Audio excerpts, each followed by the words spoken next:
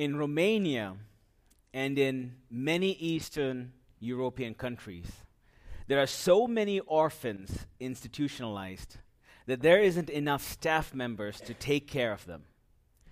The babies, often past toddler age, are still kept in diapers and placed in cribs because there's no other way to take care of them. They are lifted out to be fed, and they infrequently have their diapers changed. There's no real physical contact with other humans, especially any of the cuddling and holding that babies need to develop normally. They end up in semi-catatonic states and often die from a lack of human contact and relationship. This condition is called failure to thrive syndrome. The perils of a touchless society became even more apparent in the early 1900s when Dr. Luther Emmett Holt, known as one of America's first and finest pediatricians, decided that parents were spoiling their children by cuddling and holding them too much. Good parents took notice and immediately followed his order, beginning a trend of hands-off parenting. Within just a few years, doctors across the nation started to notice a dramatic increase in infant deaths, particularly in seemingly healthy babies. It soon became apparent that these infants experienced failure to thrive simply because they were not getting enough human contact or human fellowship. We need to understand that failure to thrive syndrome can happen in our spiritual lives. It can be avoided and it can be cured, but prevention doesn't happen by itself. You see, the key to avoiding this spiritual disease is through fellowship. But fellowship is much more than what you may think it is. So we've been going through a series on Christian disciplines, and today our focus is going to be on the discipline of fellowship. And I want you all to turn with me to Hebrews chapter 10, verses 19 to 25. Hebrews chapter 10, verses 19 to 25. Therefore, brothers, since we have confidence to enter the holy places by the blood of Jesus, by the new and living way that he opened for us through the curtain, that is, through his flesh. And since we have a great priest over the house of God, let us draw near with a true heart in full assurance of faith, with our hearts sprinkled clean from an evil conscience and our bodies washed with pure water.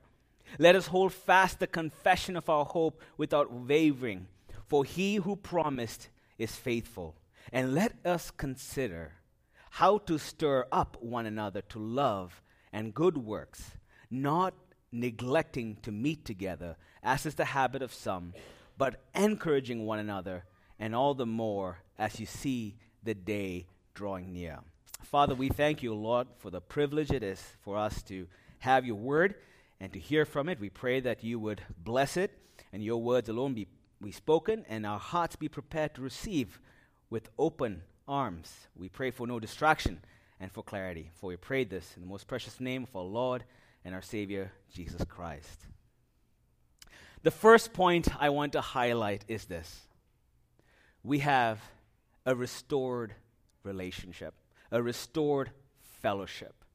In the New Testament, koinonia, which means fellowship, signifies having a share in something, or sharing with someone in something, or you could say participation in something or with someone. Mankind was never created to live in isolation. Never. We see even in the Garden of Eden, the beginning of human existence, fellowship with God. A fellowship that was tainted, that was fractured by Adam and Eve's disobedience, the first humans. God and man could no longer, if I may say so, be in the same room. Romans 3:23 says, "For all have sinned and have fallen short of the glory of God." All of humanity stands condemned. God who is so holy, who is so pure, who is so righteous and perfect, cannot fellowship with humanity that is stained and tainted with sin. 1 John chapter 1 verse 5 says this, "This is the message we have heard from him and declare to you, God is light, and in him there is no darkness at all."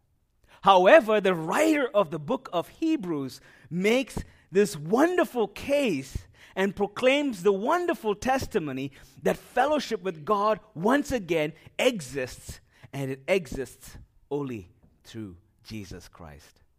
The writer of the book of Hebrews, written to the Jews, used a lot of Old Testament imagery and context to convey this powerful message. The author says we have a restored fellowship. God in times past allowed limited fellowship through the people and nation of Israel, a specific nation out of all the nations in the world.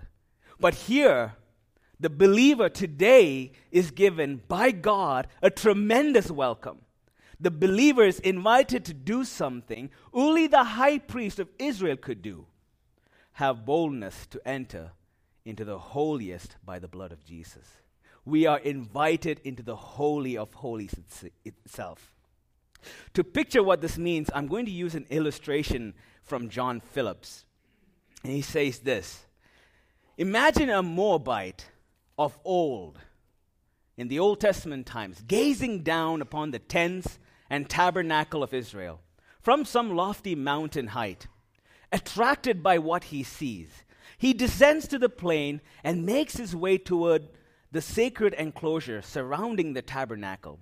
It's a high wall of dazzling linen, which reaches over his head. He walks around it until he comes to the gate, where he sees a man. He says, "May I go in there?" he asks, pointing through the gate to where the bustle of activity in the tabernacle's outer court can be seen. "Who are you?" demands the man suspiciously. Any Israelite would know he could go in there. "I'm a man from Moab," the stranger replies. "Well," says the man at the gate, "I'm very sorry, but you cannot go in there. It's not for you.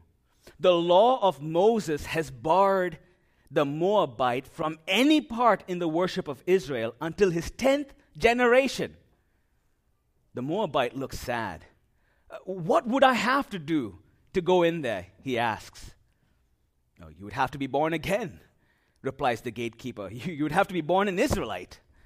You would need to be born in any of the tribes, Judah or Dan or perhaps Benjamin.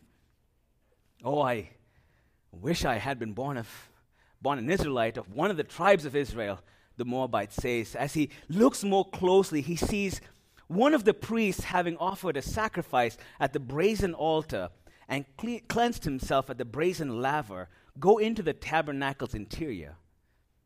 "What's in there?" asks the Moabite. "Inside the main building, I mean." "Oh," says the gatekeeper, "that's the tabernacle itself.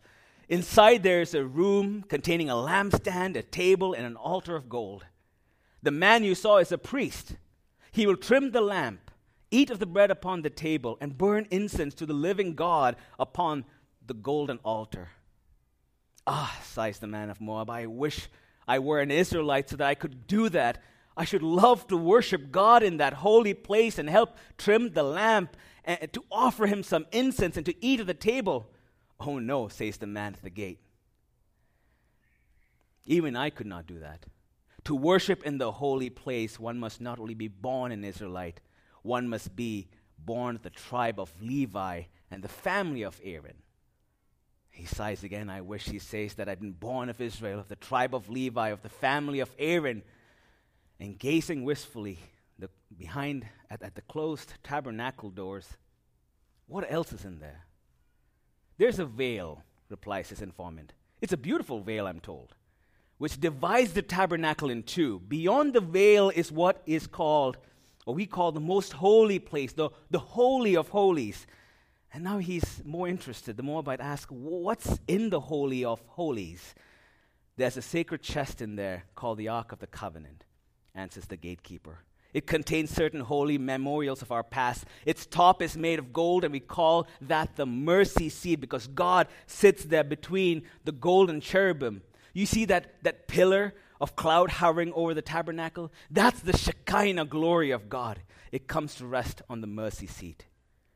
Again, a longing shadow on the face of the man.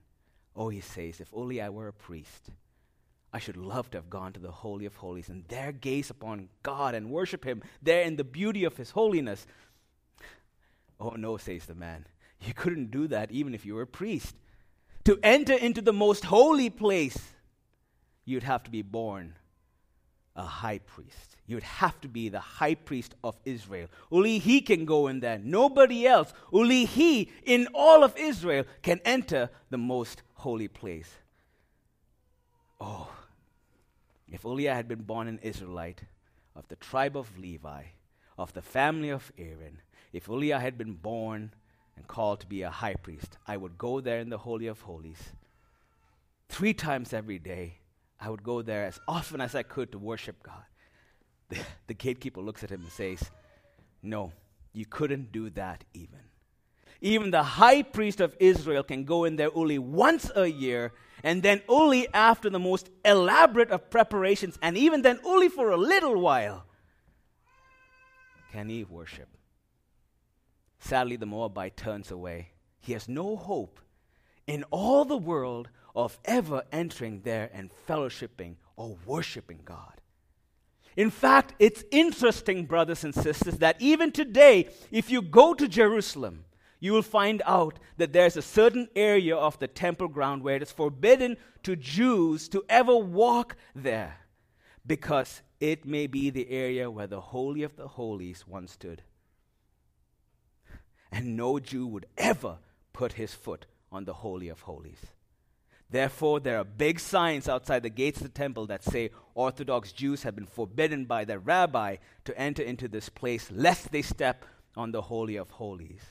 And the writer of the book of Hebrews is trying to shake his audience in understanding what they have in Christ Jesus. Do you not understand the immense privilege and immense opportunity that lies before you? We now have access to the holy place, to the very presence of God. Through a very high price, we enter by the blood of Jesus. Throughout the book, the author of Hebrews shows how Christ is better than Moses. That Christ is better than the angels. Christ is better than all the prophets. And Christ is better than Joshua. And he implies that Christ is better than David. And Christ is better than Aaron. And Christ is better than all the priests. And Christ offered a better sacrifice than the other ones. He is a better priest of a better priesthood than the other one. And he offers a new covenant better than the other one. All the way from chapter 1 to chapter 10 is a presentation of the superiority of Jesus Christ. He is superior beyond all. And so he says, therefore, brothers, since we have confidence to enter the holy place by the blood of Jesus, by the new and living way that he opened for us through that curtain that is through his flesh, and since we have a great priest over the house of God, let us draw near. See, the old road was a dead road. It wasn't a new and living way. It was an old and dead one. There wasn't any life there. It was just pointing towards the new road in Christ. See, under the old economy, you had to sacrifice an animal all the time, every day, all the time, over and over again. Jesus Christ was slain once, and his slaying is fresh, and still is fresh today, 2,000 years later, as it was the day it happened. His sacrifice is effectual for all of time, and thus it's spoken of as fresh. It's ever fresh because he's really the lamb that was slain before the foundations of the world. His sacrifice is always fresh. And for the man or woman who comes to Jesus Christ today, the sacrifice of Jesus Christ is fresh because the Bible says through the Apostle Paul that the moment you're saved, you die with Christ. You are crucified with Christ. Nevertheless, you live. And so in a sense, Christ's crucifixion is just as fresh as the moment that you experience him. It is a fresh and it's a living way. But here's a deeper truth. The writer says the veil is Christ's flesh. What's he saying there? He's saying this: as long as Christ stayed alive and as long as he was living, the way to God was barred. Even though he was telling mankind about God, and if he spoke about God, and if he remained alive, and if his flesh was never torn on the cross, then that way was never open. But when the flesh of Jesus Christ was ripped asunder at the cross, the way to God was open. And so Christ's flesh, in a very real sense, veiled off God until it was rent. And do you see, Christ's flesh was split. The way to God was barred, even though he was here. See, an uncrucified Savior is no Savior at all. If Jesus just came into the world, talked a lot, said what he wanted us to do, and left, the way would still be barred. Christ needed to be crucified. And so Jesus had provided actual entrance into the presence of God.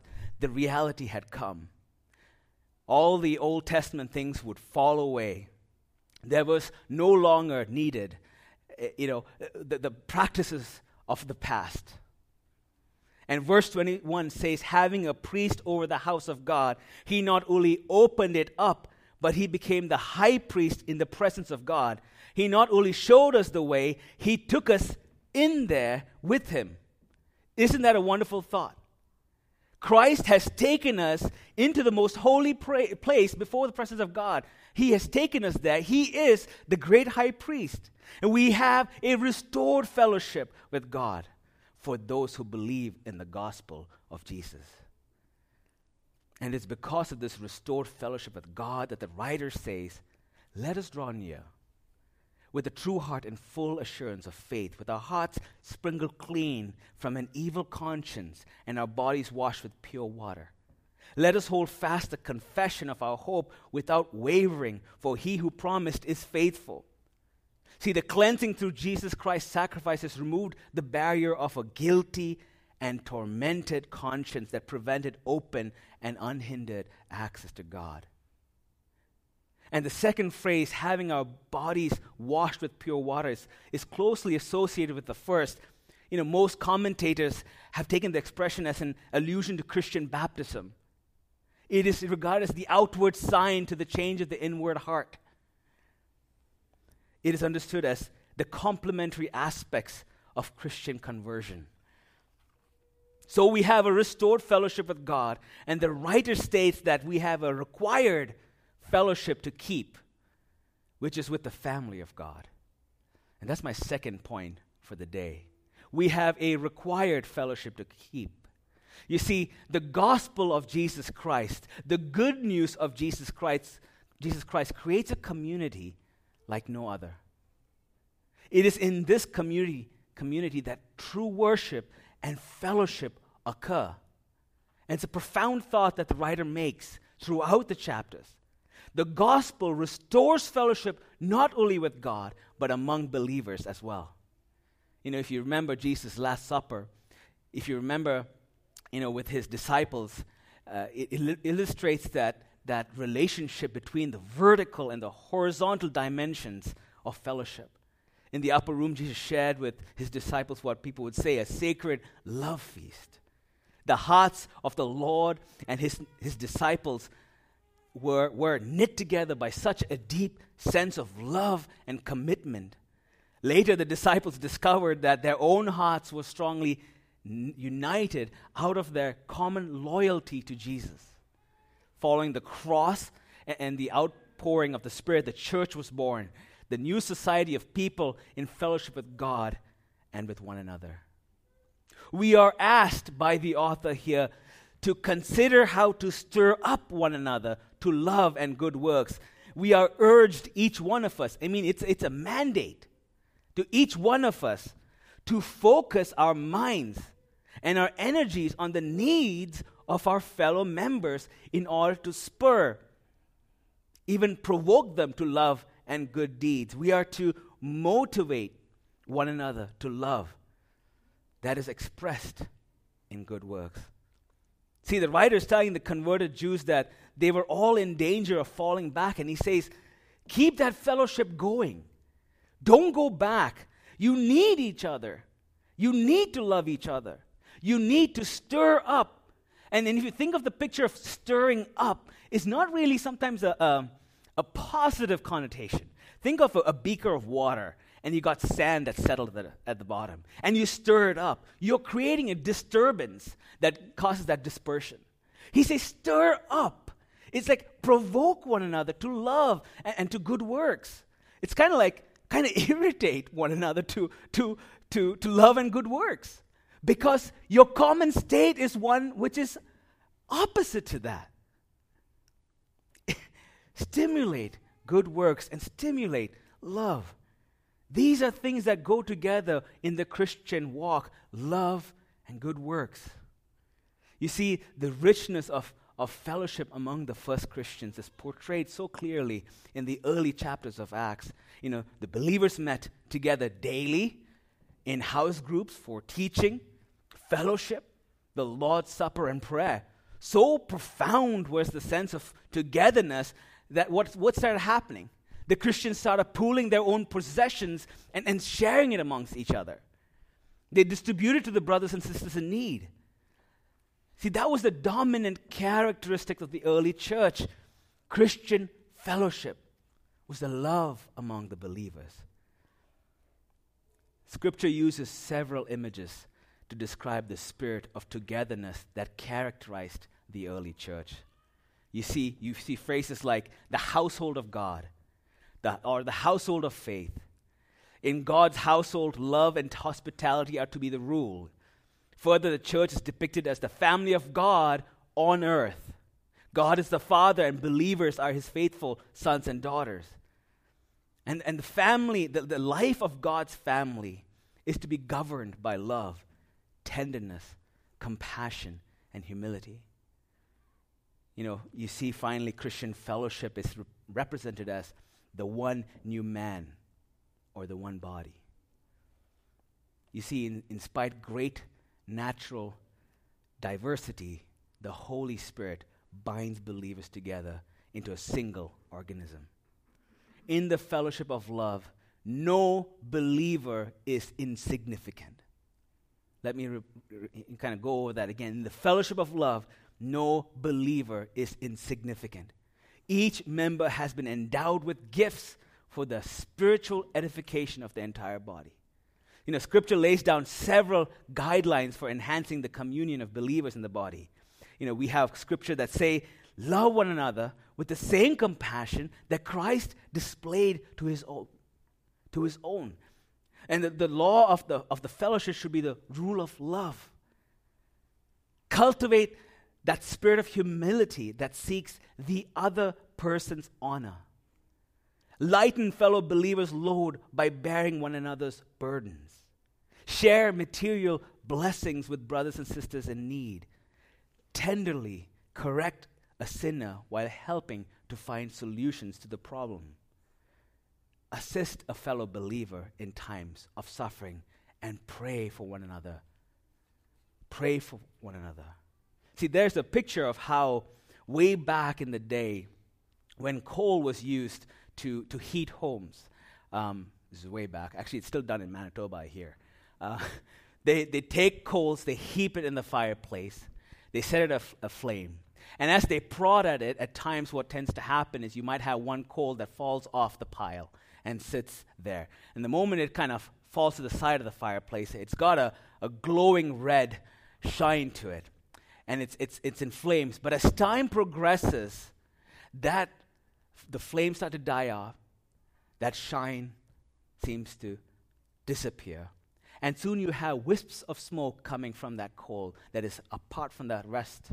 And soon that coal piece is cold enough for someone to pick up.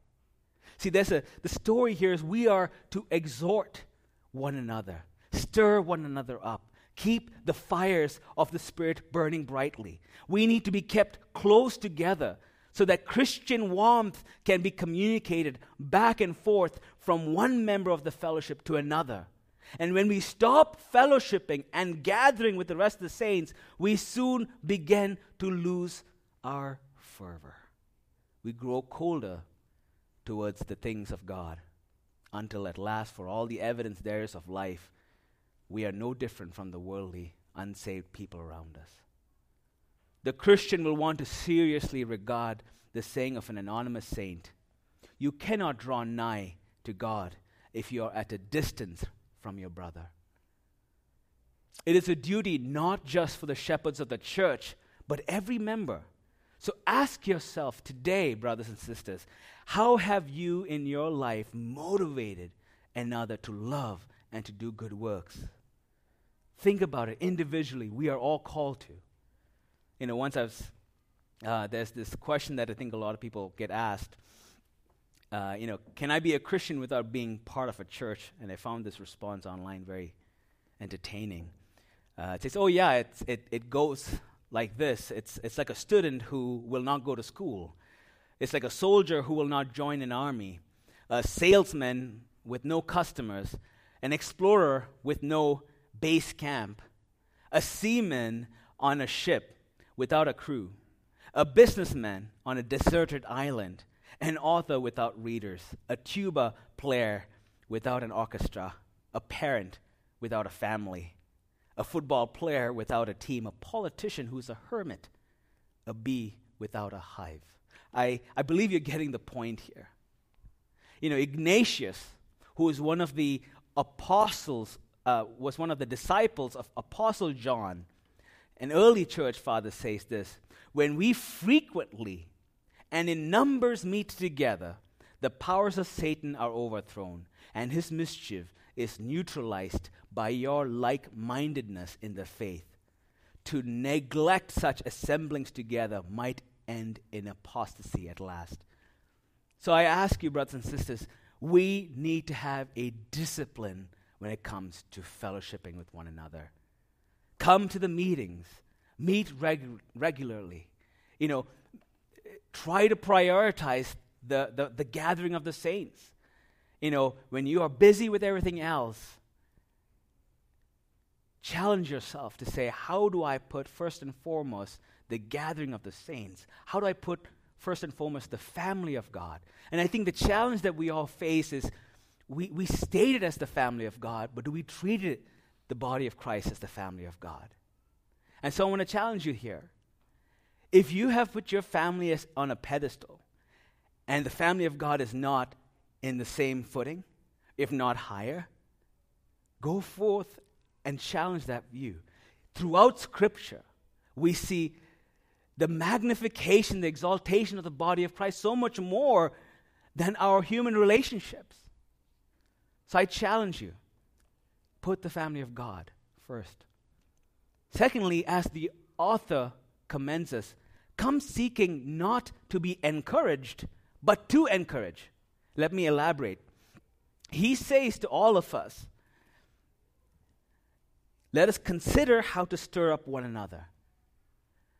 Not let us consider how we're going to be encouraged. So when I come to a gathering, wherever it may be, with the fellowship, how do I enter that conversation? How do I enter that fellowship thinking of the other? How do I enter that conversation thinking about how do I stir up this brother or this sister to love and good works? Third is be vulnerable. Be vulnerable. We proclaim this, for all have sinned and fallen short. We're all on the same playing field. We ought to be vulnerable with one another, just as you would be with family. And if you're not vulnerable with family, be vulnerable. God calls us to be vulnerable. Go beyond the superficial conversations. And fellowship is more than I'm just coming and I'm going to sit there and say I've done my duty for the week. It means engaging actively, thinking of the other. Now, the last one is don't get irked and show grace when a fellow brother or sister is trying to stir you up to love and to good works. Show them grace and don't get irked. They're just following what the Lord has commanded them to do. You know, in the fall of the year, Linda, a young woman, was traveling alone up the rutted and rugged highway from Alberta to the Yukon. Linda didn't know you don't travel to Whitehorse alone in a rundown Honda Civic. So she set off where only four-wheel drives normally venture. The first evening, she found a room in the mountains near a summit and asked for a 5 a.m. wake-up call so she could get an early start.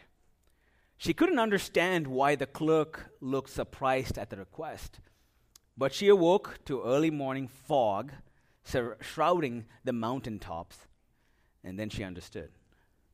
Not wanting to look foolish, she got up and went to breakfast.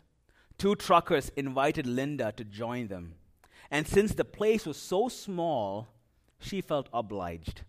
"Where are you headed?" one of the truckers asked. "Whitehorse." "In that little Civic? No way. This pass is dangerous in weather like this."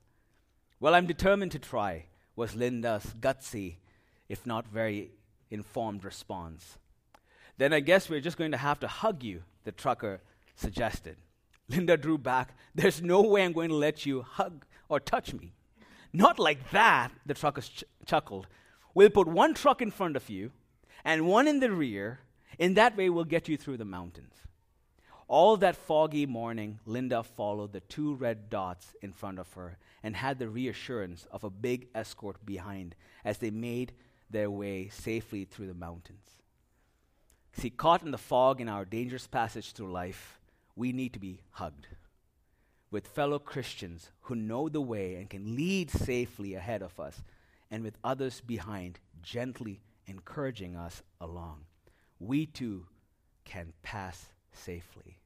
Father, we thank you, Lord God, for the reminder today of our restored fellowship with you. Oh, the beautiful restoration of our fellowship. The fact that we have complete access into your presence through your wonderful, beloved, kind Son. Oh, Father, we thank you that your scripture paints such beautiful imagery, that the veil that was torn asunder was the body of your beloved one, so that we could have access. We thank you, O Lord, and we say, Father, forgive us if we don't understand the depth of what this access means. And Lord, as we are reminded, Lord, we hear you say that we have a required fellowship to keep within the body. We are called to stir up, to love one another, and so help us, God, to stir one another to love and to good works, to encourage one another, especially since the day is drawing near. And we are 2,000 years closer to that day. And so we pray, Father, may your Spirit work in us. Lead us not into temptation and deliver us from all evil. For we prayed this in the most precious name of our Lord and our Savior, Jesus Christ.